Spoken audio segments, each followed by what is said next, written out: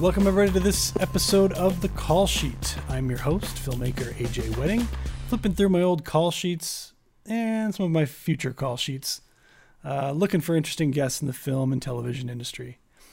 Today, we're talking to an amazing filmmaker, writer, producer, director, Lisa Arnold. Welcome, Lisa. Hi, AJ. So great to be with you. You know, I feel like I've known of you for many years because you worked with my good friend and DP, Leo Jaramillo, for a long time. And we've maybe spoken a few times up until very recently where we've started to become more involved in a work capacity. And I'm so excited about it. I just think you're awesome. So thank you for being here.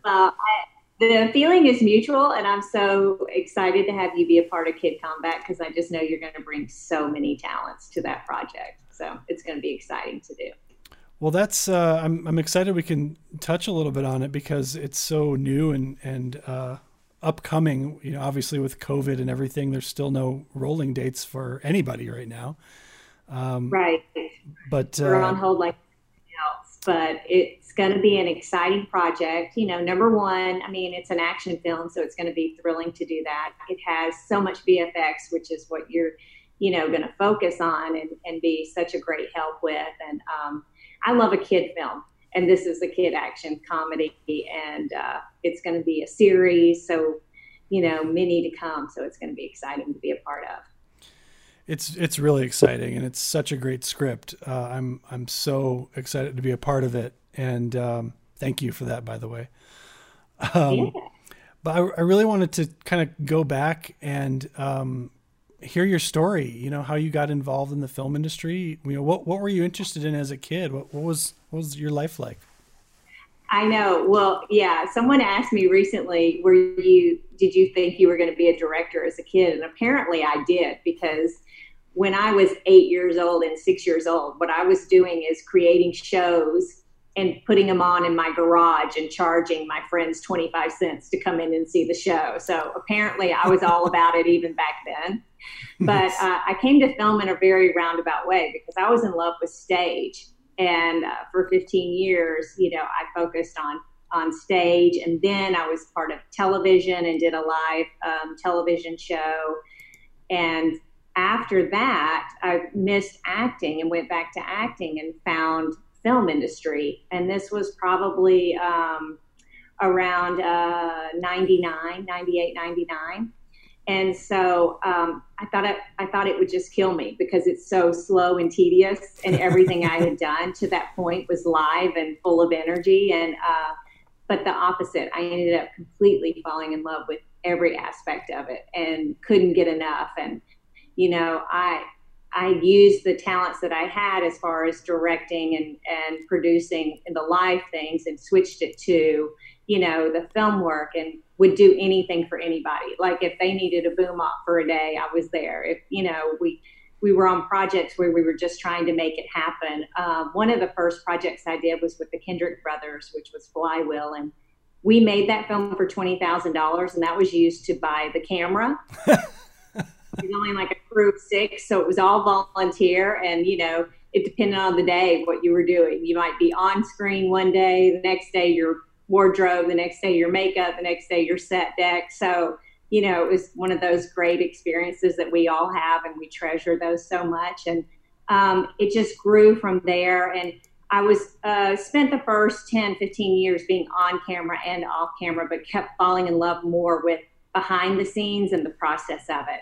And so I started writing in the late 90s too, and then started directing in 2008, 2009, somewhere around there. And so since then, it's just been a continual journey and continual growth. And oh my gosh, I love everything about the thought of, envisioning something and then putting it on the page and then being able to visually create it for people. I mean, it's an incredible journey, absolutely incredible. Oh, totally. And yeah, you got to love those experiences that you get to play multiple roles. It makes you a better director, a better producer, just being in those places and understanding what it takes to do those jobs. Sure. I mean, it's like Walt Disney said, if you walk in other people's shoes, you understand. So because I serve as a producer so many times, I understand when the director asks for 100 extras, you can't have 12 show up. He needs 100 extras, and vice versa. When the director, since I've done the producing side too, I want every dollar to amount to something. So as a director, I'm very careful where I spend my dollars and make sure that it is a big impact on screen. Absolutely. So take me back to, you said it was 2007, the first movie that you directed, and just kind of give me, was it 2007? Okay. And just kind of give me a sense of like, how did that film come together? Like, did you write it as well, or? I did. I wrote it, and I don't know why I have a theme for when I write and create projects. It's kind of the voice of the voiceless kind of thing. So this particular was a female who kind of lost her voice, and it was an amazing journey. A church actually partnered with me on it, and we got a lot of favor given to us, like Sunday school classes and things like that were our craft services and our catering. And so, we had a crew of about 15 on that project, and, we paid our DP, we paid a couple people, but there were also a lot of volunteers on that project. And, every day was just, a smile on my face. Like there was absolutely nothing like it. And I definitely enjoy directing the most. It is my sweet spot, but I do really appreciate and love being a part of the producing team too, because it's great to be able to be a part of that team to equip the director to bring their vision along. So, but I think directing, I get a little bit more joy. I like watching those films over and over again. The films that I produce, I tend to see the problem days, like, oh, that was the day the high winds came and we had the lights went down, and I see the problems, in other words, when I'm going back and watching it. So it's a little bit harder for me to enjoy those. Of course, but I bet I absolutely love it. I really started writing just because I wasn't liking the scripts I was given as an actress. I just didn't see very many redeeming quality in these projects. I didn't think, 20 years from now, I will be proud to be a part of this project. And I wanted to find my own voice. And so that has allowed me to do that. And it's really wonderful, not only just to create my own projects, but I write a lot of scripts for people. So I just finished a based on true story script that's amazing. It's called A Love Without Borders, and it's a story that took place in Burma, starts in the 60s and goes to present day. But oh my gosh, it's got everything. It's like from the greatest riches, like Crazy Rich Asians. So it's got like the craziest, riches, and then they go to live in a jungle in a shack and no running water and no bathroom, and just like the worst circumstances. So riches to rags to redemption. So it's a beautiful story to tell. But wow. I love being a part of the whole process. I would love to read that. And I think that when you're producing, you're probably a director's best friend, because you know what you always want as a director. I can imagine that's a good experience for the directors involved with you as well. I hope so. I think so. I think they all feel like I really go to bat to equip them, and have their back with whatever vision they want to bring to it. And the same with writing. I think it's easy for me to see the visual side of it. So I can either do a rewrite on a script that's been from a novelist, or start from scratch from somebody's story, from a memoir, and then bring the visual story to life. That's amazing. Yeah. I mean, that's the whole thing. Right? Don't you write, direct, and produce as well, don't you? I do. And like you, just depends on the project. And, I think when you love it, when you love filmmaking, it doesn't really matter what hat you're wearing, Yeah, exactly. It's a magical world to be a part of. I love it. Yeah. And I do think that the more you can, like we mentioned before, the more you can wear other hats, the better you're going to be at the position you love the most, because you are giving, people what you would want in that position, and you're learning what they are capable of and not capable of, which is also a very good thing. So true. I think one of the greatest things about directing is that you can go in with the concept of I'm the lowest person here, and it is my job here to equip everybody and to make the best that everybody has to give. And that's really exciting to see. You know, it's exciting to see people just rise up to things way beyond what they thought they could do. Absolutely. Yeah. So tell me a little bit about your early work. So, started in faith-based films. So did Flywheel and did a little bit on Facing the Giants, and then Letting Go, and then This Is Our Time was a project that came about through several meetings from another film, and I wanted to film that one in Louisiana or Georgia, but PureFlix really wanted to film it in California just because they were set up and had their crew and everything. And this was kind of before I had a very established crew.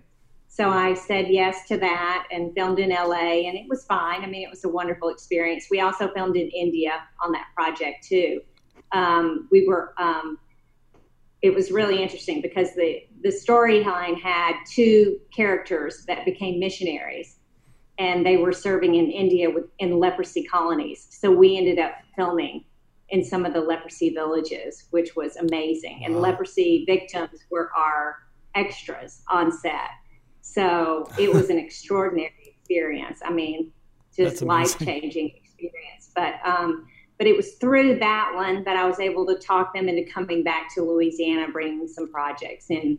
And so we did Christmas Angel with Della Reese and Terry Polo. And then right after that was God's Not Dead, which most people in the faith-based world know about. That was a big hit, probably around 2015. And then since then, world has just been kind of evolving and expanding. So now I have a lot of female-driven projects, a lot of kid projects, because I've landed in that family genre, and I love it so much. And I really adore working with kids. Not as much with animals, but adore working with kids. And I think they come so prepared, sometimes so much better prepared than the adult actors. And so it's really extraordinary. And I love their energy. And so it's a lot of fun. And so my lane is pretty, is broadened. I'm no longer just in faith-based. I'm in, mainstream and doing a lot of based on true stories, dramas, action, comedy. So I'm just kind of across the board. And then this past year, I really focused on trying to create some television series. So that's my next step, my next love, I think. So I'm working on a couple of different television series projects. Well, it doesn't sound... Love developing. I know you do too, but I love developing product. I just love developing product. I do too. I prefer to complete it, but that's what I'm working on. Yeah. But I mean, it sounds like nothing slows you down. Have you ever had any real big hurdles that you had to get over during this process of becoming who you are today, which is an amazing filmmaker and showrunner? It sounds like coming soon. Yeah. It's really interesting because I tend to be a little bit naive on the hurdles, and I just kind of keep going forward. So I don't really get bogged down into, I just know there's a time for everything, and I, am okay with that. And a lot of times when I'm speaking at film festivals, they'll be like, what's the secret? How did you find the money? What did you do? And what I always tell them at the film festivals is most likely God has already put in your life the people that you need to make the projects that he has put on your heart. And so it's just a matter of, finding that one person that really believes in you, and they can bring other people to the table, and then you can really, grow from there. But when you go to the same people asking, there'll be a line of 20 or so people thinking I can fund their projects and I can do these things for them, which I can't, but they probably have that person. They're just not recognizing it. So I try and redirect them to that. Yeah. yeah. Interesting. Yeah. Man, what an amazing time for you as a filmmaker. And I just I feel like a lot of people focus on the obstacles that they run into, and I think it makes the obstacles, it gives them more power. I think, like you say, not even sort of considering them and just moving forward as best you can when you can. Sure. Somebody tells me no, that just immediately means it's going to be a yes for me. Somehow, some way, it's going to be a yes. So I take adversity well. But I will say that I think you've just got to be balancing many projects in this field, you know? So you've always got to be developing while you're producing, while you're, you know, in post. I mean, it is a continual journey, just like a film is a continual journey. I mean, I laugh when people think, oh, I've got the funding, I'm halfway done, now I just got to make the film. And, you know, by the time you get to the end of post-production, you're still not even halfway there, because then you have to market and put the movie out there and make it successful. So everyone turns out like a baby, and it just, you got to, you know, raise it and then release it. And every part of it is crucial. Every part of the process is so crucial. So, yeah. I spent a lot of time over the last 2 years just really meeting with distributors and trying to figure that side of it out, because I was very focused on the creative world. But as you know, a film is not successful unless it's successful all the way through. So I encourage everybody, you know, you just need to understand the entire process and really dive into it and consume yourself with it. Yeah, I agree. I think too many people think that all they need is to get the money together to make the film, and then everybody's going to love it. You know, they don't consider the things that you should be considering before you make the film, which is, you know, is it sellable as it is? You know, what is the genre? Who are these people that are in it? You know, how do these things affect your sales? Because you're going to need some kind of security blanket, you know, something to market. Because, you know, I can make the greatest sci-fi film that no one's ever seen, and if no one's in it and no one cares and no one sees it, well, what's the point? It was a lot of wasted time. Huh? Yeah, that's heartbreaking. That is heartbreaking. Although I do think there are some films that, you know, are not made for the masses, but there was a reason that you made it, you know? So I did a human trafficking movie, and I know that movie has saved lives. Like, I've literally heard the stories. I know that it has. It was not, you know, it didn't have a big release. It didn't, but it's still playing today, and I'm still getting letters every day on it. So it's still impacting lives. So you never know. It's true. I mean, like you said, it's always a learning process, regardless, you know. So you're always growing with it. Absolutely. Yeah. Yeah, it's so interesting. All of the, you know, things that go into it. Somebody said it to me once before, and it was, you know, that the film industry is the most interesting confluence of science, business, and art. And if one of those pillars fails, the whole thing fails. Yeah. Yeah. It almost has to be the perfect storm for success. But how many people you think are wishing they'd put their money into films instead of the stock market right now?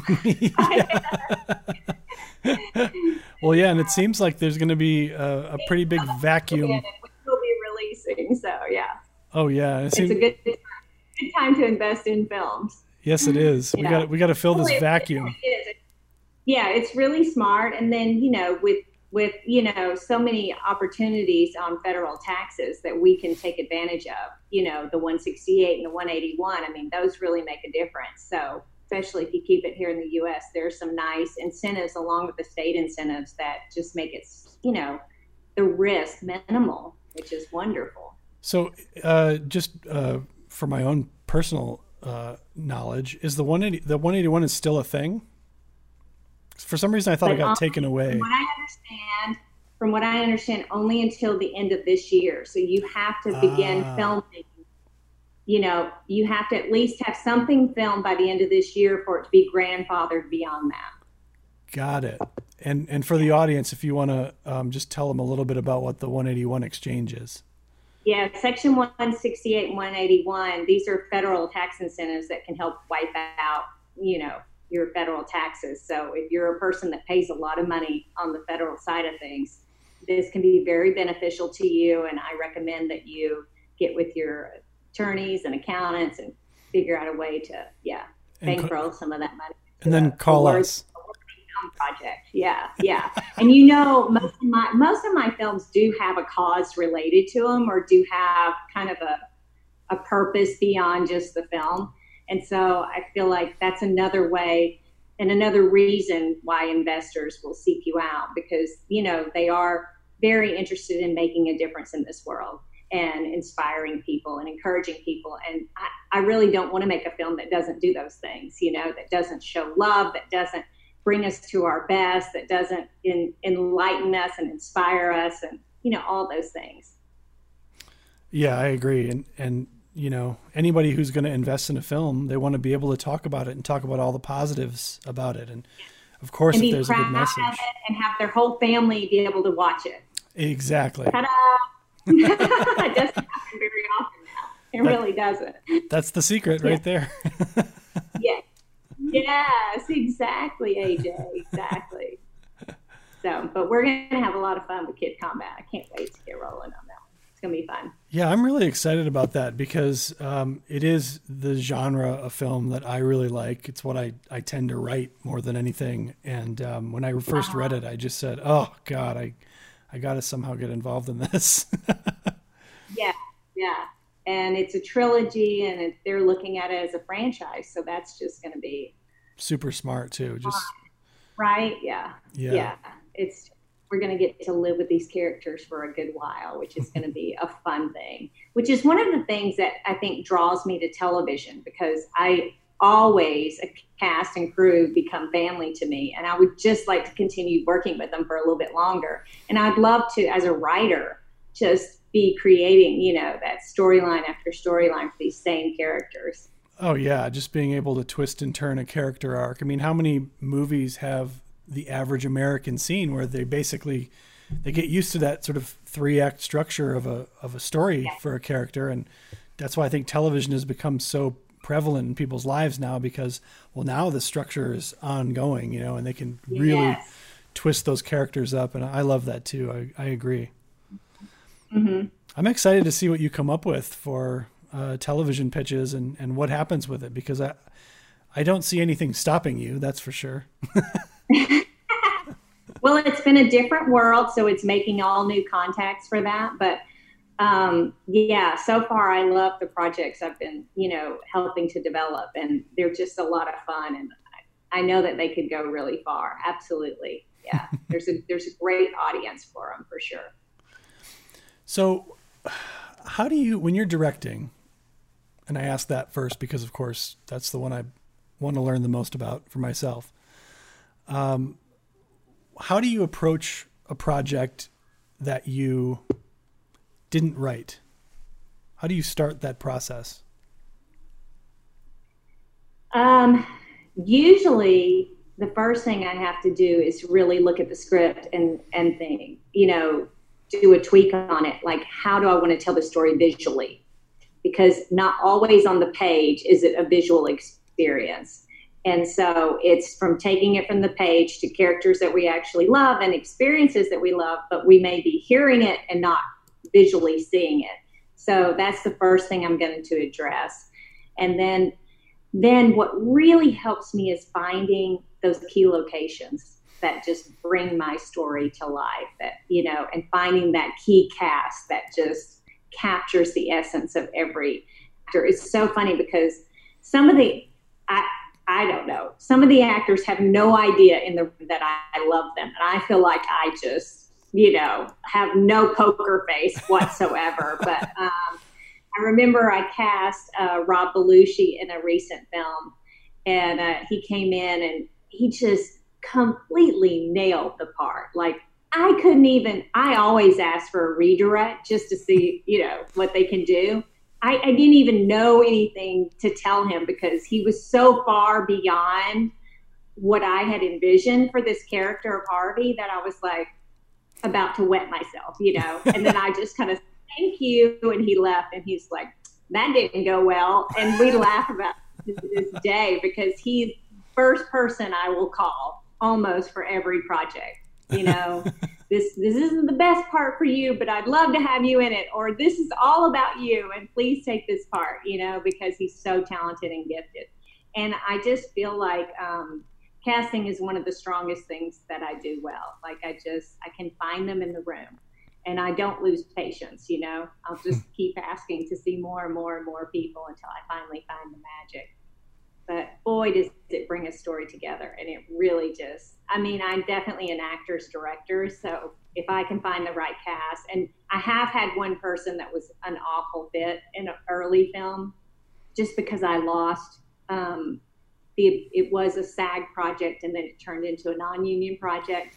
And it was really close to shooting time and I couldn't find anybody else and I settled off, and it can be torturous if it's not the right person. It really can. So you want to just like exhaust yourself finding the perfect person for the part. But, you know, I love collaborating with my team. So you mentioned Leo, and I mean, I love collaborating with Leo.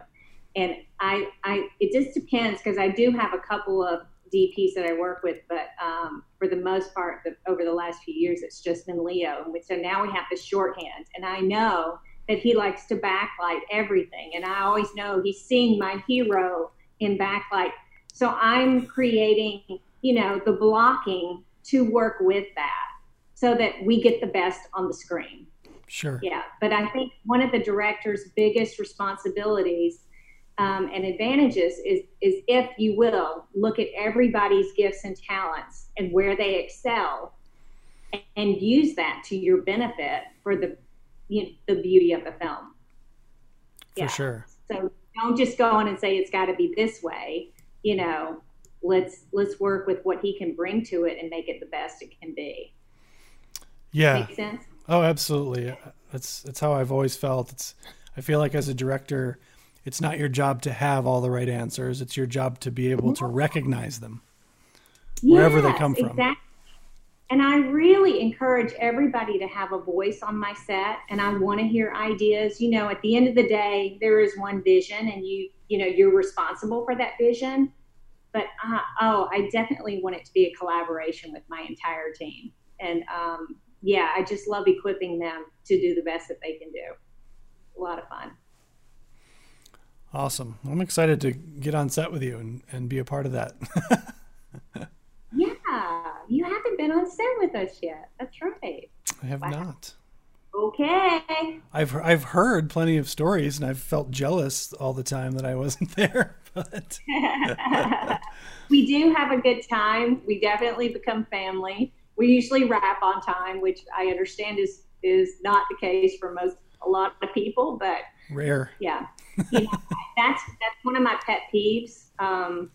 And I think it's because I'm a producer as well. It's a pet peeve of mine when a director shows up and then prepares for the day while people stand around for 2 hours. Like, I just feel like that's a loss, and it's not respectful of your crew and cast. Yeah, so absolutely. I know there's going to be some things that, you know, weather's going to come in or things like that can throw you. None of us can control those things, but in general, I'm going to try and be as prepared as possible. Well, this question might take you a minute to think of, but has there ever been an obstacle on set, something that you guys ran into that required, you know, some kind of special engineering or thinking, or and how did you get out of it? Well, I can tell you one for Camp Cool Kids that was crazy. So we showed up to film. Weather came in. It wasn't breaking. The locations manager said, "Oh, I have another place. We can go there right now and shoot it there." And it was 30 minutes drive going into a place we knew nothing about. She showed us very little on the front end. I get there. It is beer bottles everywhere, broken glass everywhere, smelled like whatever had been taking place in there. And it was a kid film. So I just shut us down for the day, right? I didn't even let the kid actors enter the building. I said, I'm so sorry. This will not work. I will figure it out. It's most likely going to take a rewrite on my part to figure it out, but you'll have new scripts by 7 p.m. tonight. And I sent everybody home from that point. And that was about 2:30 in the afternoon. And so then I had to go myself and find a new location and then rewrite the pages so that it would work for that location so that we could shoot it the next day, which we did. And it worked great. It was a great scene. Worked really well. So, but yeah, it's just, you've got to stay ahead of the train and you've got to be a make it happen person. And you never just come with a problem. You just be the solution. So, yeah. That's got to be, though, a tough decision to decide to shut down. I mean, I can't imagine what goes on when you're thinking, I know what the best thing to do is, but what are they going to say if I say it's time to shut down? But it was the right decision. And, Absolutely. I can't even imagine. It is beyond me what they were thinking, but it was, definitely the only solution I had, because I'm not letting kids into a facility that has broken glass and beer bottles everywhere. And it's just a nightmare. So, yeah. But we rolled with it. We did fine. It all worked out. Found a froyo place that worked for us really well and talked them into like hardly any money, just letting us film there before they opened. So it all worked out. Yeah. Nice. Yeah. So roll with it. Camp Cool Kids was a recent film of yours. What was Because of Gracia? Because of Gracia, beautiful one. There was a director from Canada that he really wanted to film in the U.S. when all of our crews are going to Canada. He wanted to come here. And so originally he was talking to me about let's film in Nashville. And I said, we can. However, you'll get more money back from Louisiana than you will from Tennessee. And so we ended up filming it in Baton Rouge, Louisiana. And it was a great experience. I produced on that one. So my job was just setting him up for success, which we did in a phenomenal way.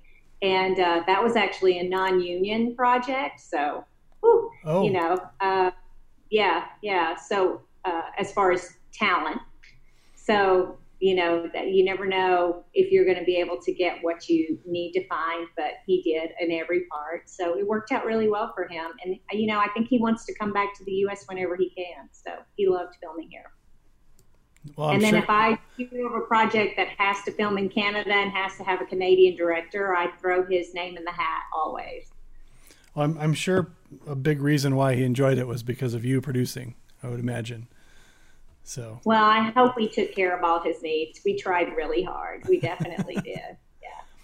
And tell me a little bit more about your writing. So, so how do you approach that as a process for you? Yeah, everybody has their own process, right? So if it's a project that I'm creating myself, it really just kind of lives in my head for a while. Like it's marinating almost, it just has to stay there and stay there and stay there. And then all of a sudden it's just a regurgitation on the page. So when I start to write and it's one of my scripts, I've done it in 10 days. I've done it in 5 days. I've done it, it's usually just pours out of me because it lives in my virtual head for that long. So that it's kind of all, I've worked out all the, everything I need to. There's no more cracks in my foundation, and it's just about getting it on the page. When it's like a true story that I'm been hired to write for someone, I will read the material that they send me, but it's really more about the interviews because I find that the way people talk about things versus the way they write about things, I want the intimate. I want the unedited version, So I find that I do a lot better with the conversations, and they'll get aggravated with me. They'll be like, no, this is in chapter 5 of my memoir. And I'm like, yeah, I know. I just need to hear it in your own voice. So just bear with me and let's do this. And sure enough, it does. It really helps me get inside their lives and have the true vision of what it is, and understand the relationship so much better. Yeah. And it takes me only about a 3-month process to do those usually, sometimes 4. That's fast. I allow myself 6 in the contracts, but yeah. Always allow yourself room, because you don't get the final payment if you don't deliver on time. So, right. You never know. So yeah, exactly. And some come easier than others, and I think it's really, more about how compelling the story is and how vulnerable they are talking about it, so yeah, but a lot of fun. Very cool. And I really like we had one project where I needed to create the screenplay off of the novel, but the novelist really wanted to learn how to write a screenplay. So, we collaborated on it, and I allowed her to make a draft, and then I would edit the draft, and then she would understand what she had done. And, it's so hard for a novelist because they want to tell you about everything. They want to tell you that the person's evil. They want to tell you about, everything. And it's just a whole different journey for them to get their head, like how it's going to be shot. And I really encourage them to come on set, because then they can visually see, what the process is like. Yeah, it's such a different format and writing style. I've actually tried to write novels, having written a lot of scripts, and I still can't crack the code for I have no desire. You're better than me. That's one thing I don't think I will ever have the desire to or want to do. But like in my head, I have always seen things visually.